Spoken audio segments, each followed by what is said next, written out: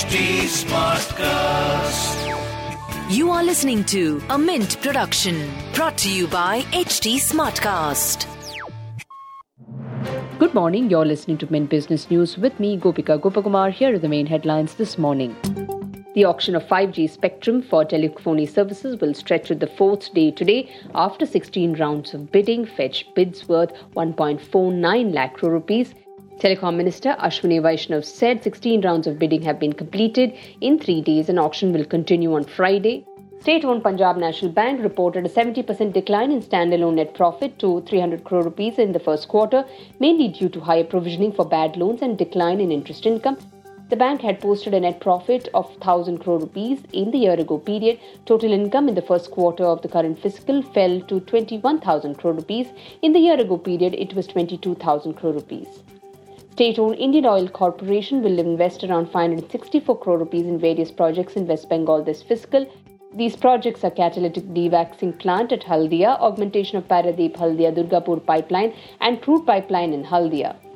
IIFL Finance said it has raised its stake in subsidiary company IIFL Samastha Finance by acquiring over 12.4 crore shares from wholly owned arm IIFL Home Finance for 259 crore rupees. With this additional holding representing 25% of equity share capital, the stake of IIFL Finance has increased to 99% from 74% earlier in IIFL Samastha.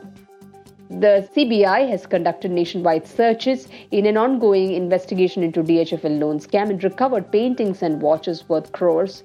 The agency is probing irregularities that led to the alleged loss of 34,000 crore rupees to a consortium of banks led by Union Bank of India. The beleaguered IL&FS Group said it has completed the sale transaction that netted a total of 77 crore rupees. The two sale deals under IL&FS Energy portfolio are Urjankur Shri Tatya Sahib Kaur Varna Power Company Limited and an IL&FS Energy Development Company Limited. Moving on to markets, Indian markets opened firmly higher, tracking strength in US markets overnight. BSE Sensex soared 500 points to 57,354 and NSE Nifty 50 advanced 160 points to 17,000. Globally, strong quarterly results of Amazon and Apple coupled with hopes of dovish US Fed down the road triggered a sharp rally in the US markets. All major indexes on the Wall Street closed above 1%. Major markets in Asia Pacific followed suit and edged higher in trade today. Price of crude oil were on the rise due to supply worries. Brent crude inched up 0.8% to $108 per barrel.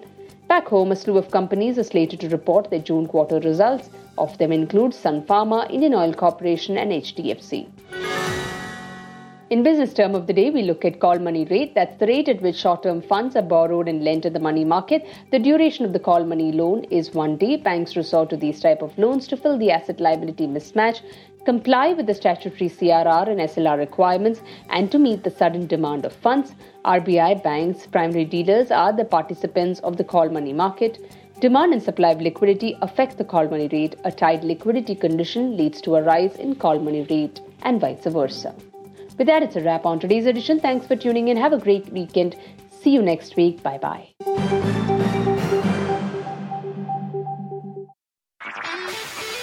This was a Mint production brought to you by HT Smartcast. HT Smartcast.